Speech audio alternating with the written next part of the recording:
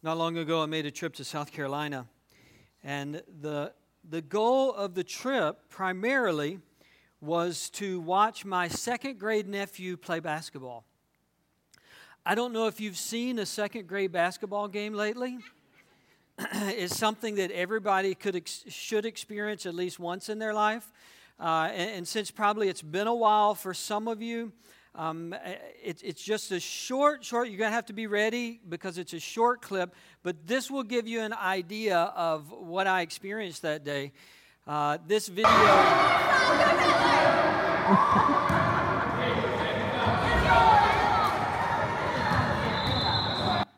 Yeah, so multiply that over 4 quarters, and that's what second grade basketball is. Like a lot of traveling. Fortunately, they don't call traveling or the game would never end.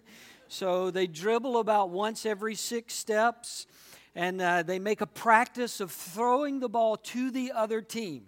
They're wonderfully generous in the second grade when they play basketball because they just share and exchange the ball. Interesting thing happened. They had halftime, and so the teams huddled up, and they got their strategy all together. Their strategy for how we're going to throw the ball to the other team and how we're going to trip over each other. You know, they got all of the strategy for the second half, made all of their adjustments, and then they come back out for the second half. If you know basketball, you know how the second half works. The blue team had been shooting at the goal to my left as I'm watching. They've been shooting at the goal to my left the entire first half. It's halftime, so now for the second half, they're going to be shooting at the goal to my right. The red team had been shooting at the goal to my right for the first half. For the second half, they're going to shoot to the goal on the left. This is a lot for second grade boys' brains to process in an 8-minute halftime. Some of you know where this is going, right? Early into the second half, blue team rebounds the ball. All of the red team runs to the other end. As a matter of fact, everybody in the stands, our eyes go to the other end because the action's going this way. And what we didn't realize is there was 3 boys from the blue team looking at the goal they had been shooting at the whole first half. And one of them said, "Shoot." And as if he had Jedi mind control skills, the other boy shot at the wrong goal. And the coaches are waving their hands and yelling. And the people in the stands are yelling at the boys that they're shooting at the wrong goal. And the referees are trying to get to the boys to let them know they're shooting at the wrong goal. And they just keep shooting. Finally, they get turned around. Now, the funny part is, it happened like 3 minutes later. Blue team inbounds the ball, inbound to blue team, and are amazed at their good fortune that they're already standing under the goal. And so they start shooting again. Now, here's the tough thing to explain to second grade boys playing basketball. You can't score shooting at the wrong goal. That's not how it works. Your team cannot win if you keep shooting at the wrong goal. And it doesn't matter how accurate you are. You could be 100% shooter at the wrong goal and you're not going to win. You could have great form. You could make every single shot and you're not going to win. You can't score shooting at the wrong goal. Now, that's true for basketball, and that's true for families, and that's really true for life. Right? Like any area of life, you can't win and you can't score by shooting at the wrong goal. That's why it's helpful every once in a while to take an assessment of our orientation. Where are we pointing at? What are we looking at? What are we expending energy trying to accomplish? And is that the right thing? Is that the right goal for our life? We're going to talk over these next couple of weeks about family. We're going to look at family from a lot of different angles and even a lot of different definitions. The things that we're going to talk about, they can apply to your nuclear family. They can apply to your extended family. They can apply to a group of close friends even. They can apply just to your individual life, like this principle right here. Your individual life, family or not, you simply can't score, can't win if you're shooting at the wrong goal. And you and I have to decide all throughout our life, what's the goal? What am I trying to accomplish? What direction am I heading? Now, I'm not suggesting that there's only one goal in our life. We're all part of a family, right? We've all been through different stages of family. We were all infants at one time. Then we were elementary age, and we were middle school, and we were high school, and then we were young adults, and some of us went to college, and some of us got married, and some of us had kids, and then it sort of started all over. And we know that, yeah, there are a lot of things you try to accomplish as a person and as a family through those stages. I'm not trying to oversimplify this argument. There are a lot of goals, and let's be honest, if you're a parent, sometimes the goal is simply, how do I get kid A through the struggle they're having right now? Like, that's what we're locked in on, and about the time I get kid A through that struggle, kid B starts their struggle. And so a lot of parenting, a lot of family is just, how do we get through this? How do we get through diapers? And how do we get through this stage and through this next season? But over all of those little goals, there needs to be a main goal. There needs to be some overarching direction that our lives are headed, that our families are oriented around, and then all of the other goals can come under that goal. Super Bowl Sunday, right? Everybody excited? Great, that's awesome. Great. It's a good thing I'm not using football analogies because you don't care. Tonight, they're going to kick off the football game, and the teams are going to have a lot of goals. They're going to have a lot of little goals, a lot of, maybe we call them secondary goals. That's the way athletic teams are. They have a lot of little goals, they have a lot of secondary goals. For example, tonight, teams probably have a turnover goal, right? We want to take away more balls from the other team than we give up. We don't want to turn the ball over. Or we want to control time of possession. At the end of the game, we want to have possessed the ball longer than our opponent.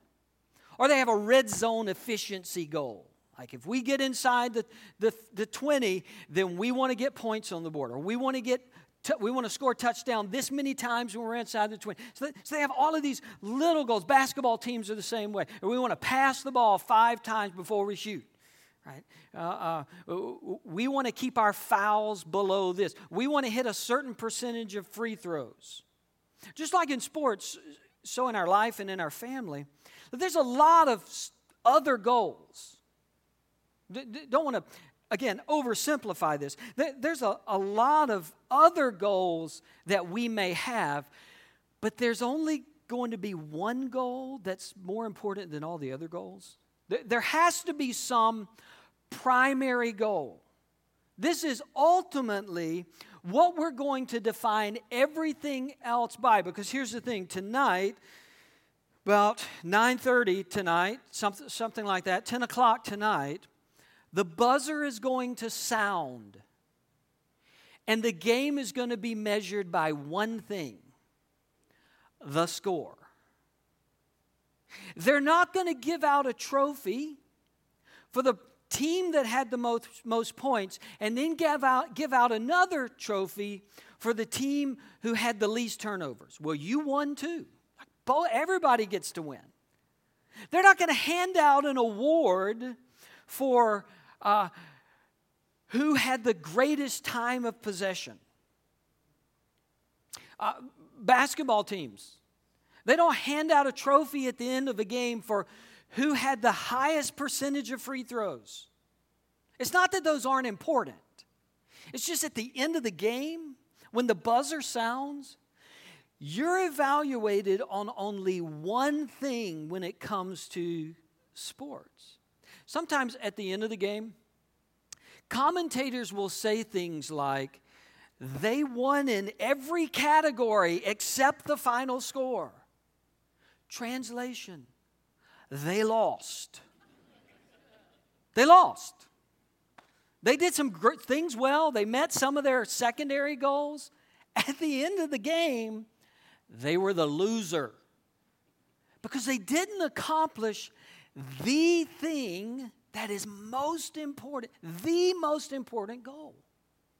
Now again, those other goals can be important as long as all of those goals support and tie into the ultimate goal. To the degree that everything else in my life helps me accomplish the main thing, all of these other things are great. Right? Red zone efficiency. That's great because normally if you're good in the red zone, your chances of winning is going to go up. Free throw percentage. That's important. That's a good goal because normally the better your free throw percentage is, the more likely it is you're going to win. You're going to accomplish the other goal. All those other goals can be important. But you and I, as individuals and as certainly as families, whether you have no children or young children or kids in school or adult children, wherever you are in that spectrum, you and I have to figure out, what does God want from our family? What would God say is the ultimate goal for us? And then how do we arrange everything else in our life? How do we arrange all of the other good goals that we may have for ourselves so that they don't take away from that goal, but they support that goal? Because here's a reality we all have to face all throughout our life and certainly throughout our families. There are always people pointing to a goal for your family. Always. Have you found this to be true? There's always somebody that is going to tell you what should be important for your kids, your family. You should be doing this. There's going to be somebody, just like a second grader under the wrong basketball goal, going, shoot here, shoot here. Dude, this is important. Do this. And if you and I haven't decided what is ultimately important, we're going to be pulled by all of those lesser important goals. Right? The goal's to get your kid in college, so you need to sign up for tutoring. You need to do some extra online stuff. Here's some things you can go. You can pay extra for this. You can get this. You can get this after-school tutoring for your child. Hey, you want your child to get a scholarship, so they're going to have to do all of these things. You got to make sure they get private lessons. You got to sign them up with the right team. You got to make sure they get with the right coach. You want your child to play in the NFL, be in the Super Bowl one day, don't you? Well, that means you're going to have to do all of these things. Right? You want your child to graduate from college and have a six-figure income, don't you? Well, then you're going to have to get them signed up for this, and they're going to have to go to this class, and you're going to have to sign up for that. And the reality is, there's nothing evil about any of those things. Some of them are a little misguided, but there's nothing evil, there's nothing immoral about having those goals for your child unless those goals become the goal. All the things that our society, well-meaning people point to say to you, well, your family should do this, well, your family should do this. We want to make sure they take really great vacations and have great memories and they get to go to all these places and you spend all of this money. Everywhere you look, as you're raising a family, there are people saying to you, that's the goal, that's the goal, that's the goal, that's the goal. And moms and dads, let's be honest, it's exhausting sometimes, isn't it? It's exhausting because we feel the pressure. We don't want to mess up as parents. We don't want to shortchange our kids. Are we neglecting our kids because we don't have them signed up? And everything? There's just that pressure that you feel as a family, and even unrelated to kids, if you don't have kids, if you're not married, just that pressure of, well, you should be doing this, you should be doing that, you should be, when are you, right? Singles, you get that a lot, right? So, when are you getting, your cousin just got married, they just constantly go, you should think that, you should be pointing in this direction. Joshua was leader of the nation of Israel after Moses died. The story is, some of you know it, the nation of the Hebrew children leave Egypt under Moses. They get to the promised land, and they refuse to go in. God tells them to go in. I've given you the land. They refuse to go in. And so they spend the next 40 years wandering in the wilderness. And when they come back to the promised land to obey God this time, Moses passes away. And Joshua, his protege, second in command, Joshua becomes the leader. And the whole book of Joshua is how God uses Joshua and the nation to settle the promised land. God's given them the promised land, but they have to go in and take it, and they have to settle there in the promised land. So the book of Joshua, a wonderful book, is all about settling of the promised land. We get to the end of the book of Joshua, in Joshua chapter 24, and Joshua leads the nation in what's called a covenant renewal. This is very common in the Old Testament. When moving from one stage to another stage in the life of the nation, from one season to another season, very often the leader will call the people to covenant renewal. And basically, the leader says, let's remember our promises to God. Let's remember what God's done for us. And let's renew our commitment to Him, because we're in a new stage now. God hasn't changed. Our commitment doesn't need to change. Things are different now. We're in the promise now. We're starting a new stage, a new season of being God's people. But we need to remember the promises we've already made to God and the promises God's already made to us. So it was called covenant renewal, promise renewal, promising again to follow God. This is part of that covenant renewal in Joshua chapter 24, beginning in verse 14. Now, fear the Lord and serve Him with all faithfulness. Throw away the gods your ancestors worshiped beyond the Euphrates River and in Egypt, and serve the Lord. But if serving the Lord seems undesirable to you, then choose for yourselves this day whom you will serve, whether the gods your ancestors served beyond the Euphrates, or the gods of the Amorites in whose land you are living. But as for me and my household, we will serve the Lord. You have to decide again, Joshua is saying. I know you've promised before, but you've got to decide again what the goal is going to be. Right? Joshua's message essentially was, you have to choose. You have to choose. We've seen God do all of these things. We've seen God be faithful to us. Let me remind you, you're going to run to the wrong goal and shoot. Or you're going to choose that in your life, God's going to be first. Serving the Lord, God's purposes for you, God's purposes for your marriage, God's purposes for your family, for where you are in life right now, that's going to be the goal. That's going to be first, or it's not. You got to choose. Now, he references all of these other people who didn't have to choose, because all of these other cultures were polytheistic. They had tons of gods. Now, they were all false gods. They weren't real. They couldn't accomplish anything. But if you lived in a polytheistic culture, there was never a choice. You just had a bunch of them.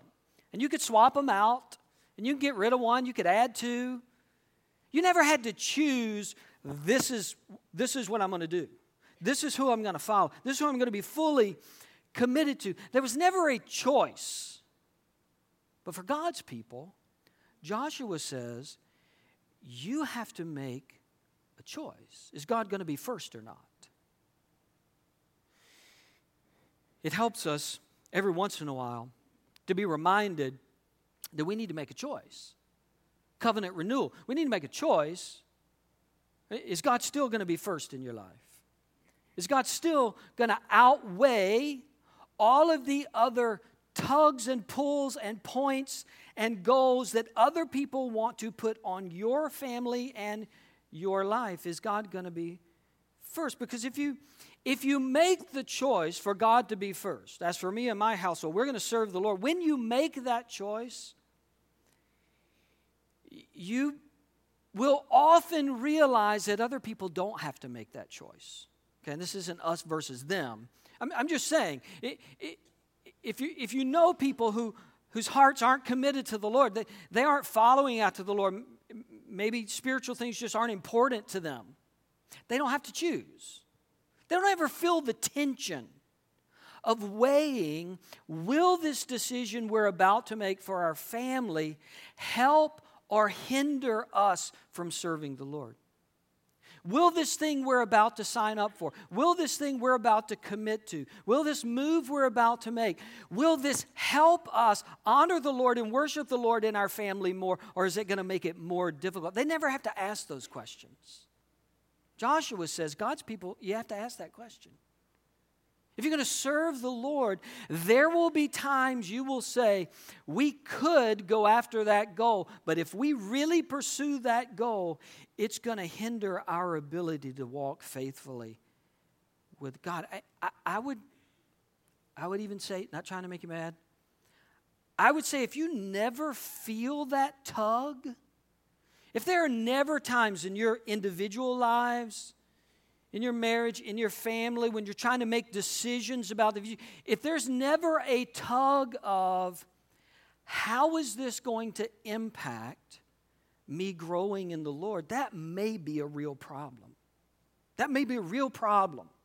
If you can just walk through life and set goals and have ambitions and never come to one and go, if we do that, it's going to pull us away from our church family. It's going to make it difficult for our kids to be under good spiritual teaching in a children's ministry or a youth ministry for a long stretch of time. Like if you never feel that tension, that might be a problem. Because here, we can live day after day, getting up and breakfast and surviving carpool and dropping our kids off and going to work and picking up our kids and going to practice and eating dinner and getting showers and bath time and going to bed and getting up and doing it again without ever asking, how is this helping our family move closer to the Lord? How's the way our life is organized? How does this say, God, you are first in my life? How are we reinforcing the priority of God being first in our family? Through the decisions that we make, the choices that we make, the things we get involved in. Please hear me. I'm not suggesting we all do 24-hour Bible studies every day. That's not what I'm saying. I'm not saying we have a compound and we just sit in the compound and we just read the Bible and we listen to worship music. That's not what I'm saying. I'm saying there are a lot of great goals. There are a lot of great ambitions. I have them for my kid. I have 3 kids, if you don't know, 2 in college, 1 in high school. There are things I want for them. There are ways I want them to succeed. But I know that through those, if they're not getting closer to the Lord, if they're not walking with the Lord, none of those are going to ultimately matter. When the buzzer sounds at the end of their life, it's not going to matter what scholarship they got ultimately. Ultimately, it's not going to matter what team they played on when the buzzer sounds. It's not going to matter how wealthy they were. When the buzzer sounds, like when it's over, the only thing that's going to matter in my life, in your kids' lives, and my kids' life is did they walk with the Lord? Did they walk with the Lord? Did they serve the Lord with their whole heart? Again, play ball, get scholarships, study hard, absolutely. But at times as if we're going to be no ordinary families, we got to constantly ask, God, is this preparing them to do your will, to serve you? And is this preparing them for that final buzzer in their life when the only thing that will matter is their relationship with you? Deuteronomy 6, a lot of us know it, a lot of us love it. We're told, love the Lord your God with all your heart, with all your soul, with all your strength. These commandments that I give you today are to be on your hearts. He's talking to the adults. Impress them on your children. Talk about them when you sit at home, when you walk along the road, and when you lie down, and when you get up. Right? As you're going about all that other stuff that's important, it's important to you. It's important to have a well-rounded kid. It's preparing them for the future. All those other things, don't forget. Talk to your children about the Lord. Tell them what God's done in your life. Tell them the spiritual hope, the spiritual direction that you hope their life takes. In verse 20 of Deuteronomy 6, I won't read it, but basically he says, when your children ask about these commands that I'm giving you, explain it to them. Tell them. When they say, why do we do this? And they don't. Why is this so important to you guys, but it's not important to my friend's parent? Why is serving the Lord important to us? And a lot of people don't even think about it. Why? Tell them. Tell them why this is so important to you, that you've walked with God and you've seen what God's done in your life. It's a command we find throughout the Old Testament. Very often when God does something great, he'll say, put a memorial there. Right? And so the nation puts a memorial in that place so that they remember. And usually when they do that, at some point God says, when your children ask you what this means, make sure you can tell them. Make sure you tell them what I've done. Make sure you tell them who I am. Make sure as you're getting after school tutoring and you're preparing for SAT and you're practicing ball and as you're making your way through middle school and as you're trying to solve the dating issues of high school and as you're trying to figure out which college and as you're doing all of that, you better point to something solid. You better point to what I've done for you, who I've been for you, who I will be for them. As for me and my house, we will serve the Lord. That's the commitment that no ordinary families make. Above it all, we got a lot of other goals, a lot of other dreams, things we want our kids to accomplish. Above it, at the end of the day, this is number one. Everything else pales in comparison to this. So all the people, if you read the rest of the chapter in Joshua 24, all the people say, us too, like sign me up. I want to do that. I'm in. And Joshua says, no, you won't. No, he was like real encouraging to them. Like, no. You're not going to do it. You're going to fail. You're terrible. And they came back. They said, no, really, we want to do it. And I think Joshua was messing with them a little bit because then he says, okay, but this is on you. Now, you need to know this is a big commitment you're making. If you're going to commit, God's going to hold you to your commitment. This is on you. I didn't talk you into it. This is your commitment. And then the very next thing he says is, you need to go home and clean house. You need to get all that stuff out of your life that's pulling you away from God. You just need to get rid of it. You need to reprioritize some things. Like this is a part of covenant renewal. This is a part of renewing again in our individual lives, our personal lives, our family lives. A part of covenant renewal is going, God, I want to promise again that you're first. And then I want to get real honest when I look at my life and figure out what needs to go or what needs to be reprioritized or what is beginning to eclipse you for first place in my heart, in my time, in my resource. What is pulling me away from you?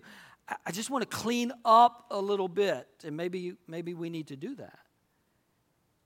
Maybe as a reassessment that, God, we want to serve you. That means we got to feel some tension. That maybe We're pouring life and energy and time into some things that when the buzzer sounds, they're just not going to matter. It's not going to matter. And keeping us away from the most important things. What's the goal?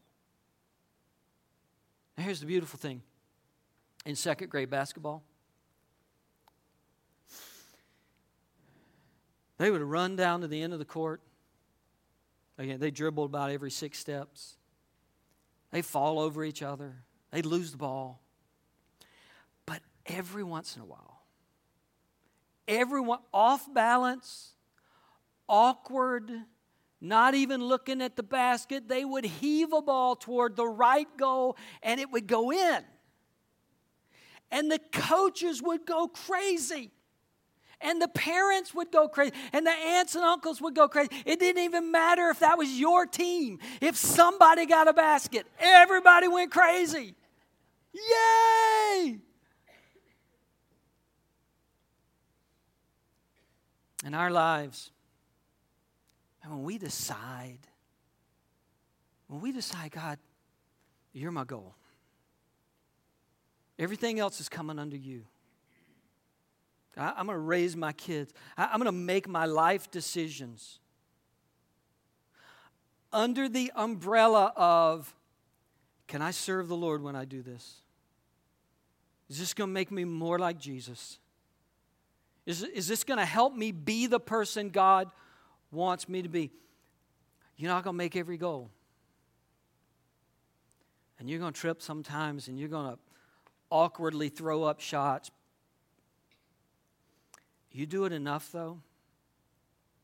You commit day after day, year after year, and some of those awkward, God, I'm just trying to do the best I can shots are going to go in.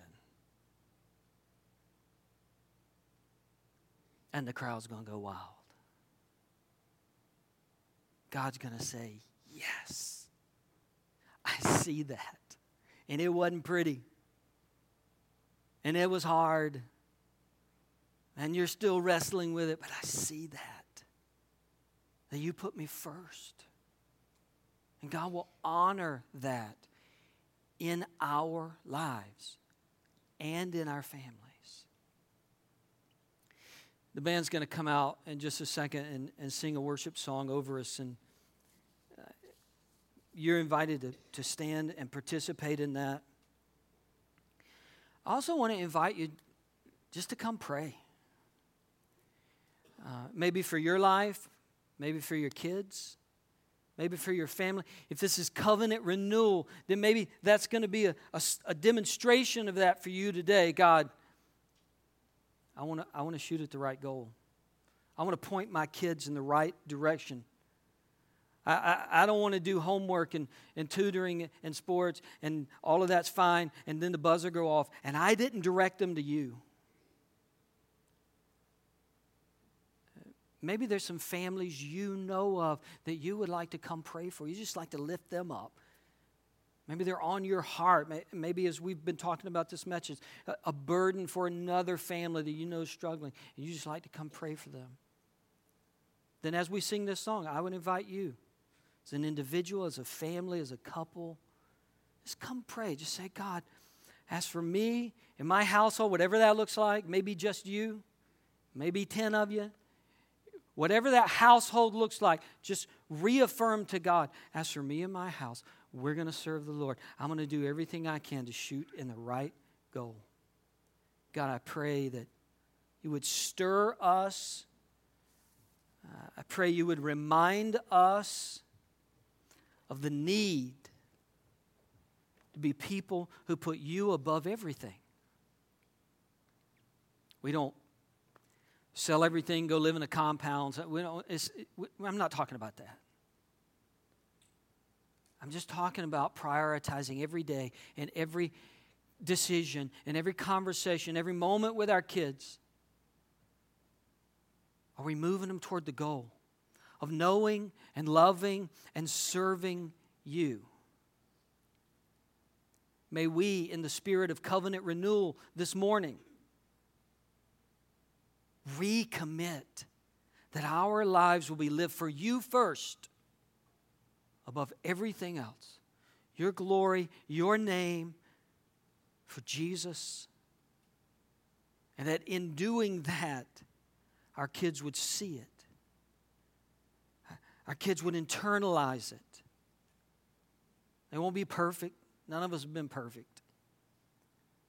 But there would be a growing desire in our families to honor you more and more. I pray it in Jesus' name. Amen. Let's worship. Let's pray together.